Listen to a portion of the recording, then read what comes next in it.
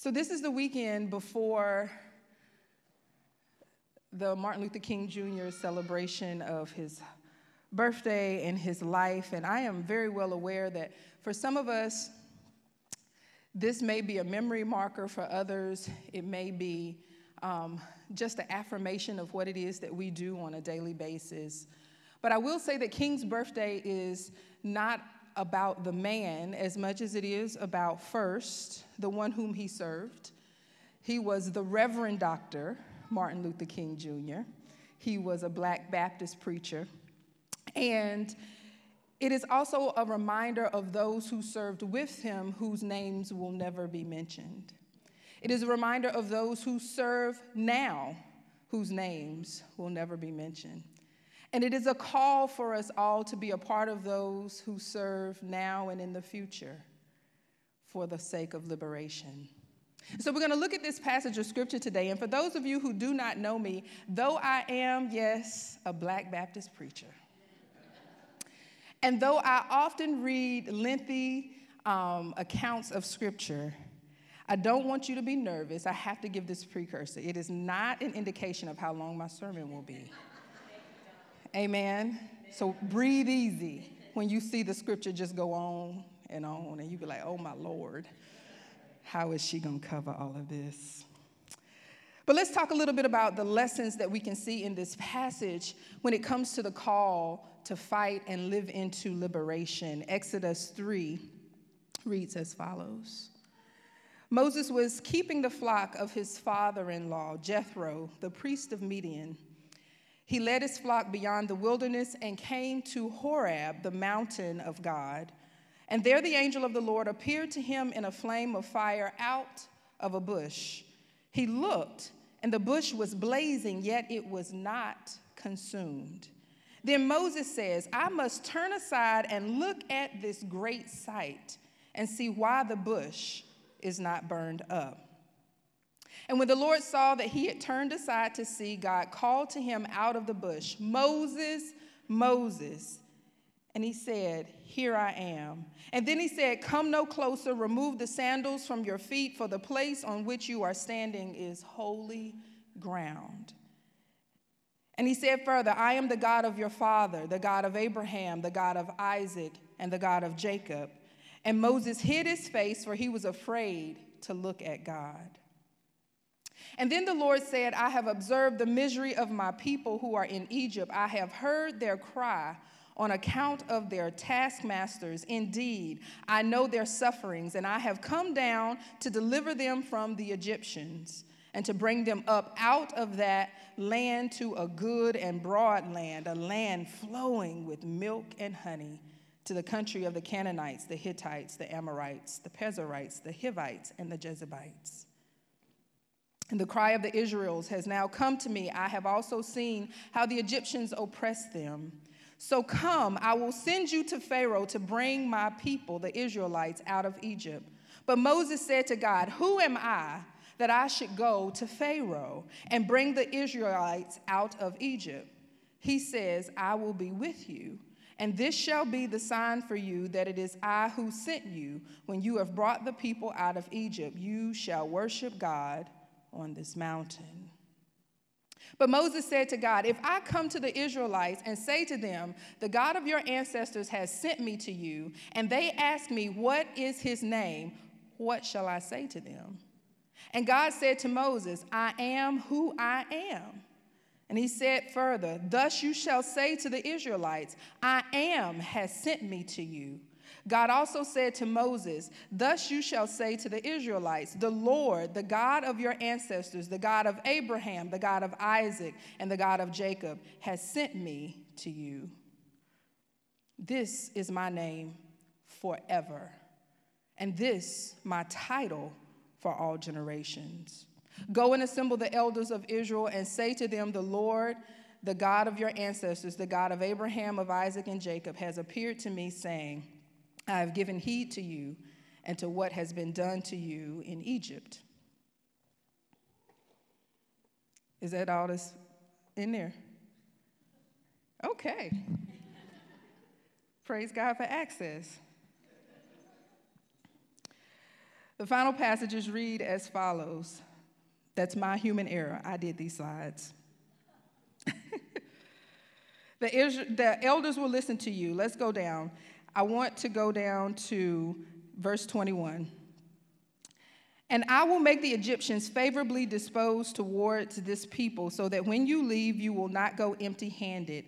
Every woman is to ask her neighbor and any woman living in her house for articles of silver and gold and for clothing, which you will put on your sons and daughters, and you will plunder the Egyptians.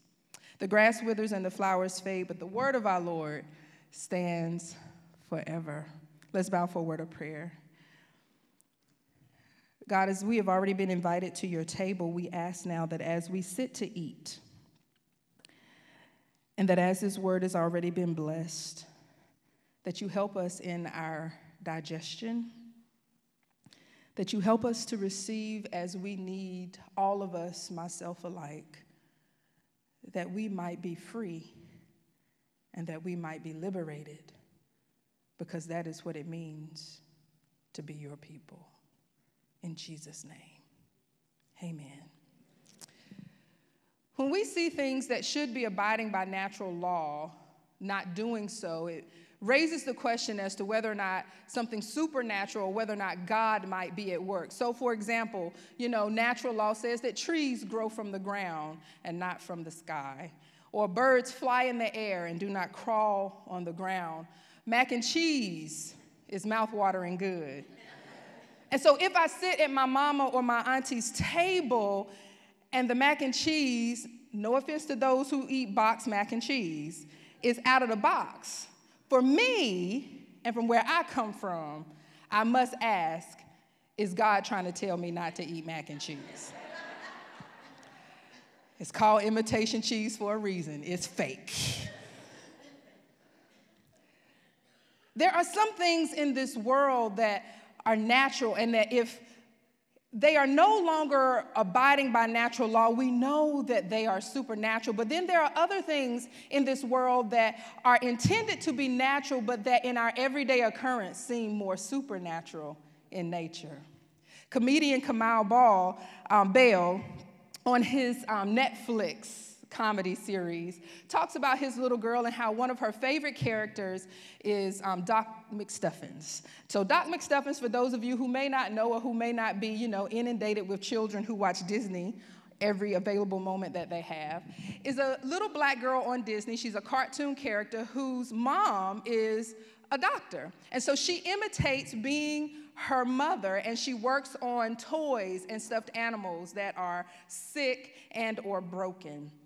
But what a lot of people may not know is that when Doc McStuffins was coming on pretty regularly, many of the commercials were also breaks in order to show children real live black women who are doctors. So much so that Kamau Bell says that his daughter had come to correlate being a doctor with being a black woman.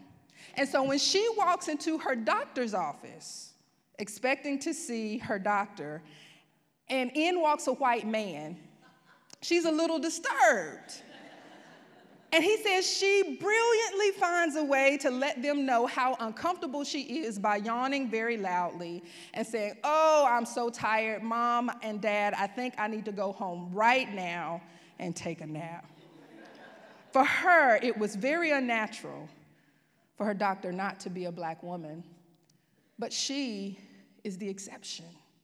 That for many black and brown boys and girls, to see a black woman as a doctor as their norm would be seen as extraordinary, supernatural even. And so today we look at this passage that really flows between the natural and the supernatural. Moses, born to an enslaved Hebrew woman, is raised by Pharaoh's daughter with a semblance of privilege, and once he comes of age, he sees a man who looks like him being beaten by an Egyptian soldier, and in a moment of uncultivated justice and rage, he lashes out and kills the soldier. He runs to the land of Midian, where he meets his wife, Zipporah. And when we come into our account today, we find that Moses is actually tending to the flocks of his father-in-law, Jethro, who is a Midian priest.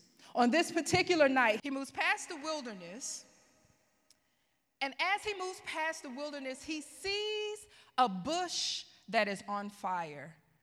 But as he looks more closely, it is not being consumed at all by the fire.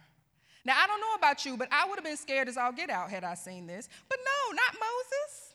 Moses is intrigued. Moses is inquisitive. And so Moses turns towards the bush and he's like, oh, I need to see. I guess he's talking to the sheep because nobody else is there with him. We need to see what's up with this bush. And so as he gets closer, he turns towards the bush. His attention is now on the bush, and God calls out to him, Moses, Moses, or in other words, deliverer, deliverer. How ironic that our call is usually already in us. It just needs to be awakened. Deliverer, deliverer, stop where you are. Don't come any further. Remove your shoes, for you are on holy ground.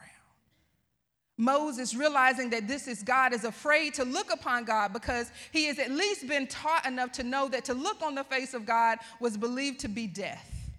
And so he is now afraid and hides his face, but he removes his shoes. God introduces God's self, and God says, I am the God of your father, the God of Abraham, Isaac, and Jacob. I have heard the cries of my people. I have seen their pain and their oppression, and I'm going to send you to deliver them. Now just imagine for a moment, Moses, who was just a shepherd boy, right, who sees this bush, is now being told that he's about to go back to deliver people that he did not grow up around, but whom he saw enslaved his whole life. And so I can imagine he's like, who, me? Nah, you got that wrong. He's like, how am I going to do that? And he says, how is it that these people are going to know who you are? So they have this conversation about this, and they reach an agreement, or what appears to be agreement. And then God says to him, now, when it's all said and done, before y'all leave, I'm going to give you favor with the Egyptians. He says, I want you to go, and I want you to ask for certain things. He says, and they're going to give them to you. And when you start this journey, you won't be empty-handed. The call of liberation is one that takes courage. And I believe this passage of scripture, as we stand on the eve of MLK holiday, can give us some lessons on what it will mean to accept this call. And so I want to just briefly step through 3 because that's what I do. I'm a Black Baptist preacher. I do 3 points. It keeps me from preaching to the point when y'all want to go eat, okay? And so the first lesson we find that I believe is in this passage around accepting the passion and the call to pursue liberation is that we learn how to ask the right question. We learn how to ask the right question. Now, you all, Moses at birth had been abandoned. Now, granted, he had been abandoned in order to save his life, but abandoned no less. He was raised in a home by people who were oppressing the people who looked like him, which means he's never really fully fit there, never really had a place there, right? He murders a person, he runs away to a land that he's never seen, never known, and even now he's in a very humbled position when he is shepherding the sheep and the herds of his father-in-law, because most people by his age already had their own flock. And so I want you to imagine for a moment that all of this is happening inside of Moses at once. Where does he belong? Who is he? Whose is he? Right? All of these things are rising up as he is thinking about the things he is ashamed of, to include the ways in which the people who would love him maybe didn't. And so this is what we're couched in. And so he asks, who am I that I should go, Lord, and do this thing? Well, I can remember growing up, my father was a pastor before his death, and I can remember very clearly the season when my dad was being called to ministry. It was not a fun season for any of us. And as I got older, I can remember asking my father about that season. I said, Dad, tell me about your call. Tell me more about it. And he says, well, you know, he's like, it wasn't something that I wanted to do. He says, when I was sensing a call from God, particularly to preach and pastor, he says, I could barely read. And he says, and I said that to God. I said, God, you know, how in the world am I going to pastor and preach and I can't even read? Now, I can remember my dad, you know, stumbling over a few words, but there was no indication at this point. Like, this was a surprise to me fully that my father could barely read. So he had been a deacon in the church by this time. He had taught Bible study week after week, but much of what he knew and learned, he ascribed to the revelation of the Holy Spirit, a few courses that he had taken, and he had memorized scripture. And so he says, Donna, I did everything I could to convince God that he had it wrong. This is not it. Not my call. You got the wrong one. He says, up until the point where I drank a fifth of liquor and did not even get tipsy. He said, that was the moment when I was like, all right. I'll go, God.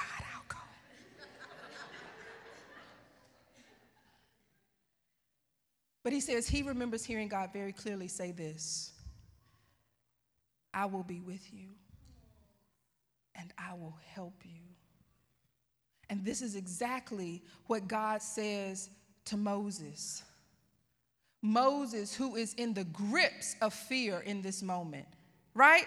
He just came over to see what in the world was going on with this bush. He didn't come over to go back to Egypt, the place that he fled from. Right? He didn't come back for all of this. He says, no, I can't do this. I can't do this. And in that moment, God reminds him that you're asking the wrong question. God, in essence, says to him, it is of no consequence in this circumstance, in this conversation, it is of no consequence of who you are. It is no consequence that you have been abandoned. It is not of consequence that you don't know where you belong in your family. It is not of consequence the things that you are ashamed of that you are done. It is not of consequence that you feel like you should be further along like others like you. That is not of consequence in this conversation. God was saying, I will be with you. God does not give him a pep talk. Moses, you can do this. God don't say that. God doesn't even address all of that. He's just like, don't even matter. I will be with you. Hard stop, as Pastor Lisa would say. This thing is not about me or about you. This is predicated by God. This is about who God is. Who cares who I am in this matter? Who is God? Now I got to give a caveat here, because this is not about us moving and acting in our arrogance around things that we know nothing about, right? This isn't about, the high-profile brothers who want to teach women, how to get and keep a spouse. Nothing wrong with being high-profile. Just don't teach us how to get and keep a spouse. This is not about the sisters who want to teach about work-life balance when they can afford to get a nanny. Again, nothing wrong with having a nanny, y'all. Just don't teach me about work-life balance if you ain't got to work. Nothing wrong. Honest to goodness, nothing wrong. I wish I had one. This is about humble confidence. This is about the right perspective. This is about who is at work in us. This is about God. Who cares who I am? Who is God? So first, in this liberating work, this work that says that all deserve to be free without exception, in order to have the courage, we must know that the question isn't who am I? The question is who is God? And is that the God I'm willing to say yes to? Which takes us to our second lesson. The second lesson I think this passage teaches us is that we are being visited by the living God. We are being visited by the living God, not figuratively, but literally. And so Moses goes through this discourse about who am I, and God's like, I will be with you. That's all you need to know, right?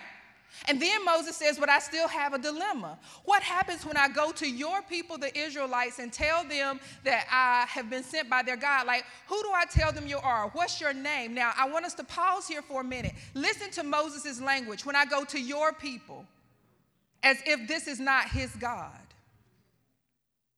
Your people, the Israelites, whose identity is based upon their relationship to God.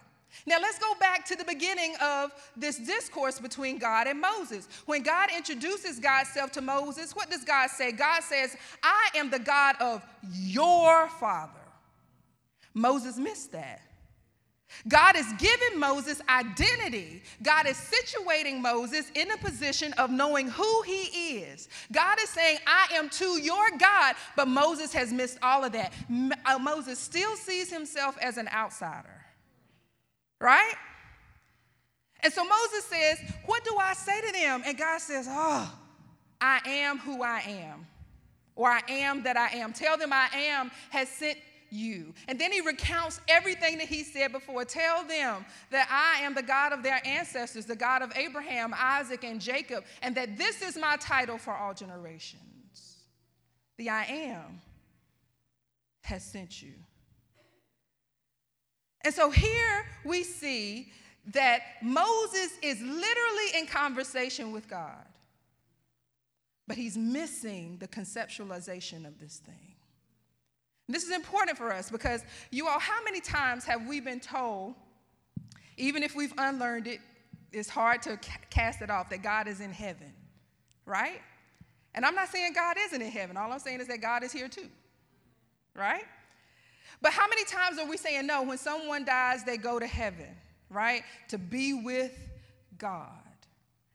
But if God is ubiquitous, meaning God exists everywhere, at all times, in all places. God is ubiquitous. That means God is over there, but God over here too, right?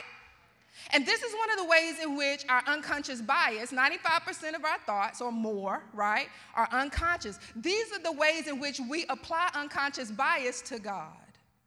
We limit our understanding of God based upon the limitations that this world sets, right? God was literally where Moses was.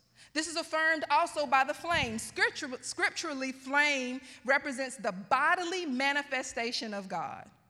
The bodily manifestation of God. Now let's talk just for a second about what this means for us. So if we go back in Scripture to 1 Corinthians, Paul says what? Our bodies are the temple of the Lord. And if we go back a little further to Jeremiah, what does it say? That the word of God is like fire in our hearts, fire shut up in our bones.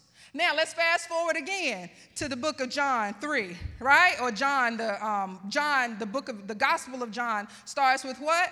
The Word. In the beginning was the Word, and the Word was God, and the Word was with God, right? Now if the Word was God, and the word is like fire shut up in our bones. And if fire is the bodily manifestation of God, that's the same thing as saying that this is like God shut up in our bones. God, y'all, shut up in our bones. But what do we know about God? God can't be shut up. God cannot be contained. God cannot be limited. God must what? Break free, because that's what God is, free. And so to embody and be present literally in the presence of God, it is like God being shut up in your bones, so you must also be free. It means accessing and unhinging the courage necessary to gain liberation. This was not a figurative visitation. We don't come up in here and kind of visit God. God is here. Right now, with all the access that God brings, with all the power that God brings, with all the call to liberation that God brings, God is right here, right now. But there's one more thing we need to consider before we go to this last point. I don't want you looking at your watches. And that is, in order to access this power of literally being visited by the living God, we must accept it. That there is an invitation, but that we must accept it. Y'all know if somebody show up on your step and you love this person or you like this person or you in the mood to see this person, even if it's a surprise, you don't mind, come on in. But every once in a while, somebody will show up on your step and you really are just not in the mood. Right? Door-to-door evangelist, I'm not saying it doesn't work for some people. I'm just saying it doesn't work for me. Right? It feels a lot like salespeople coming to pitch you, right? And no matter how many times you say, I'm already saved, or at least I think I am. I think I am, Lord. Please let me be saved. But in that moment, you're real sure, I'm already saved. You can go to the next door. Or no, I'm not interested, right? No matter how many times they just don't take the cue. And it feels disrespectful. And on the rare occasion, and I can say rare occasion because I've had this happen to me, but on the rare occasion that they miss all the cues and they actually say to you, well, can I just come in for a minute? No. It feels like a violation of your autonomy to choose. Y'all, God is not such an uninvited guest.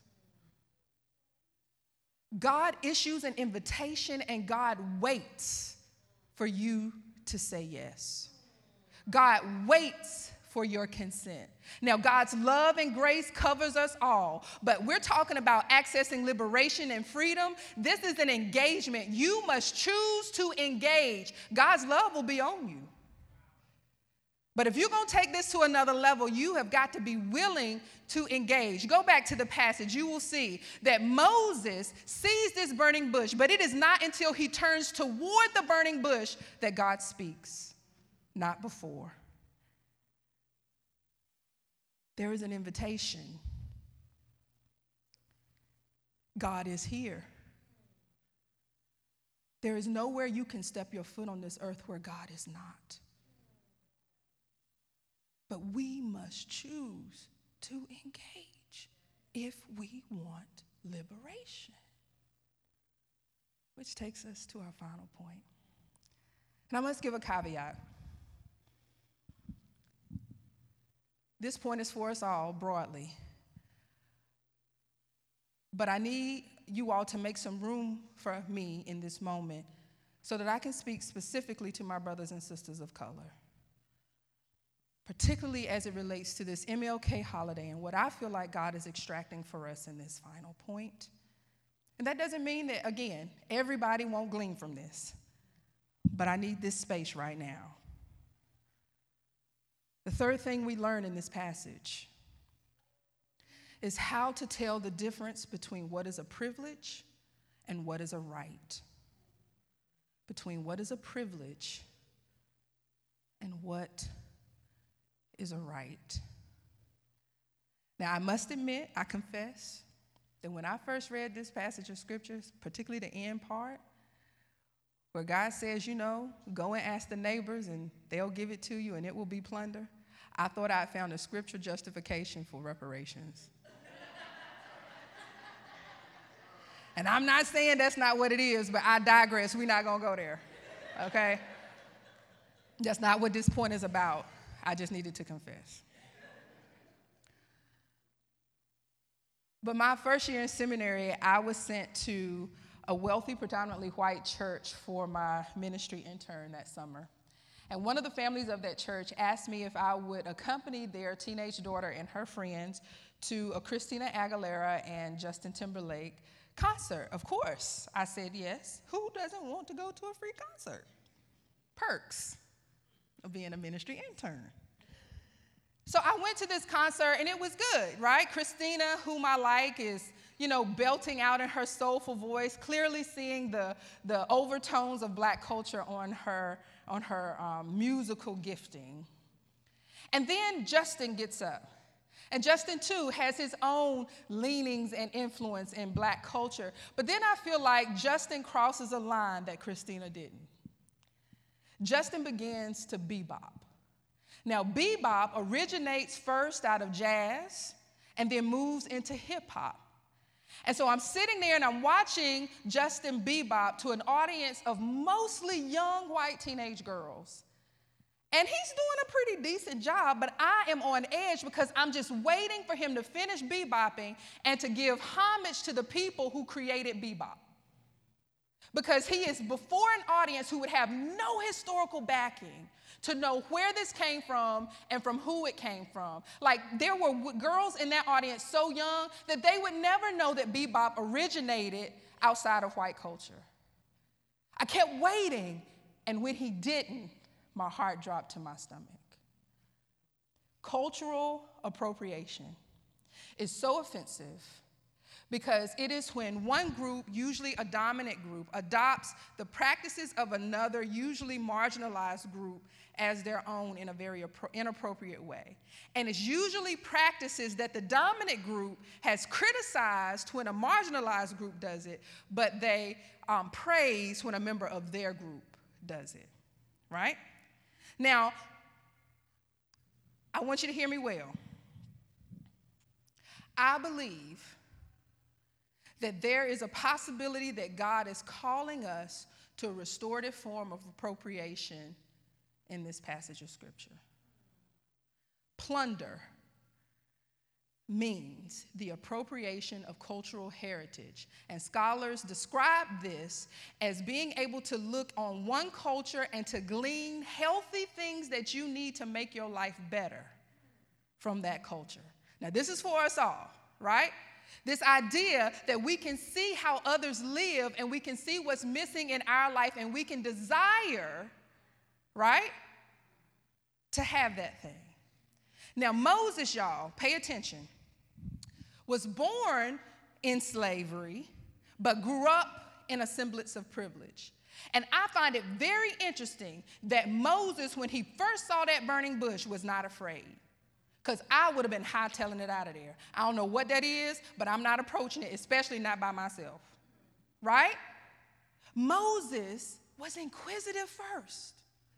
Fear and hesitation was not his first response. As a matter of fact, fear didn't come up until he discovered that it was God, and he had learned that God, looking on God would make you die. Right? That's when he started to get scared. But he had no problem approaching the invitation that God extended. You all, I believe that is because he grew up in privilege. He had not been taught to hesitate when opportunities come, to second guess and to question when opportunities came. You all, one of my college professors said that his wife is one of the most privileged black people he ever seen in his life.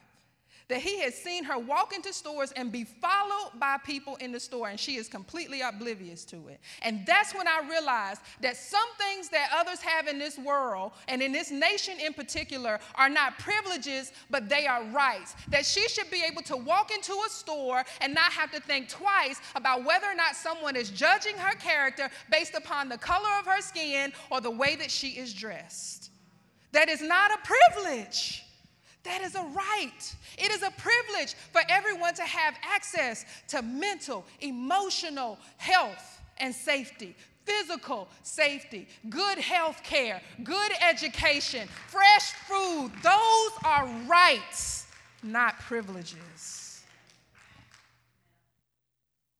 That perhaps we are being invited to tell the difference between what is a privilege and what is a right. Now, I don't want to make light of how often I know I experience these things on a daily basis. So I know it is inundating and that sometimes you're just bound to get exhausted. But what I am saying is that there is a place at which God is calling some of us to the freedom of living into what God has given us, what we deserve to be free fully. And that God is also calling some of us to release the false identity of superiority that we have been given, that we also might be free to accept the full love of God, God who gives us security beyond measure. That freedom is not a privilege, it is a right.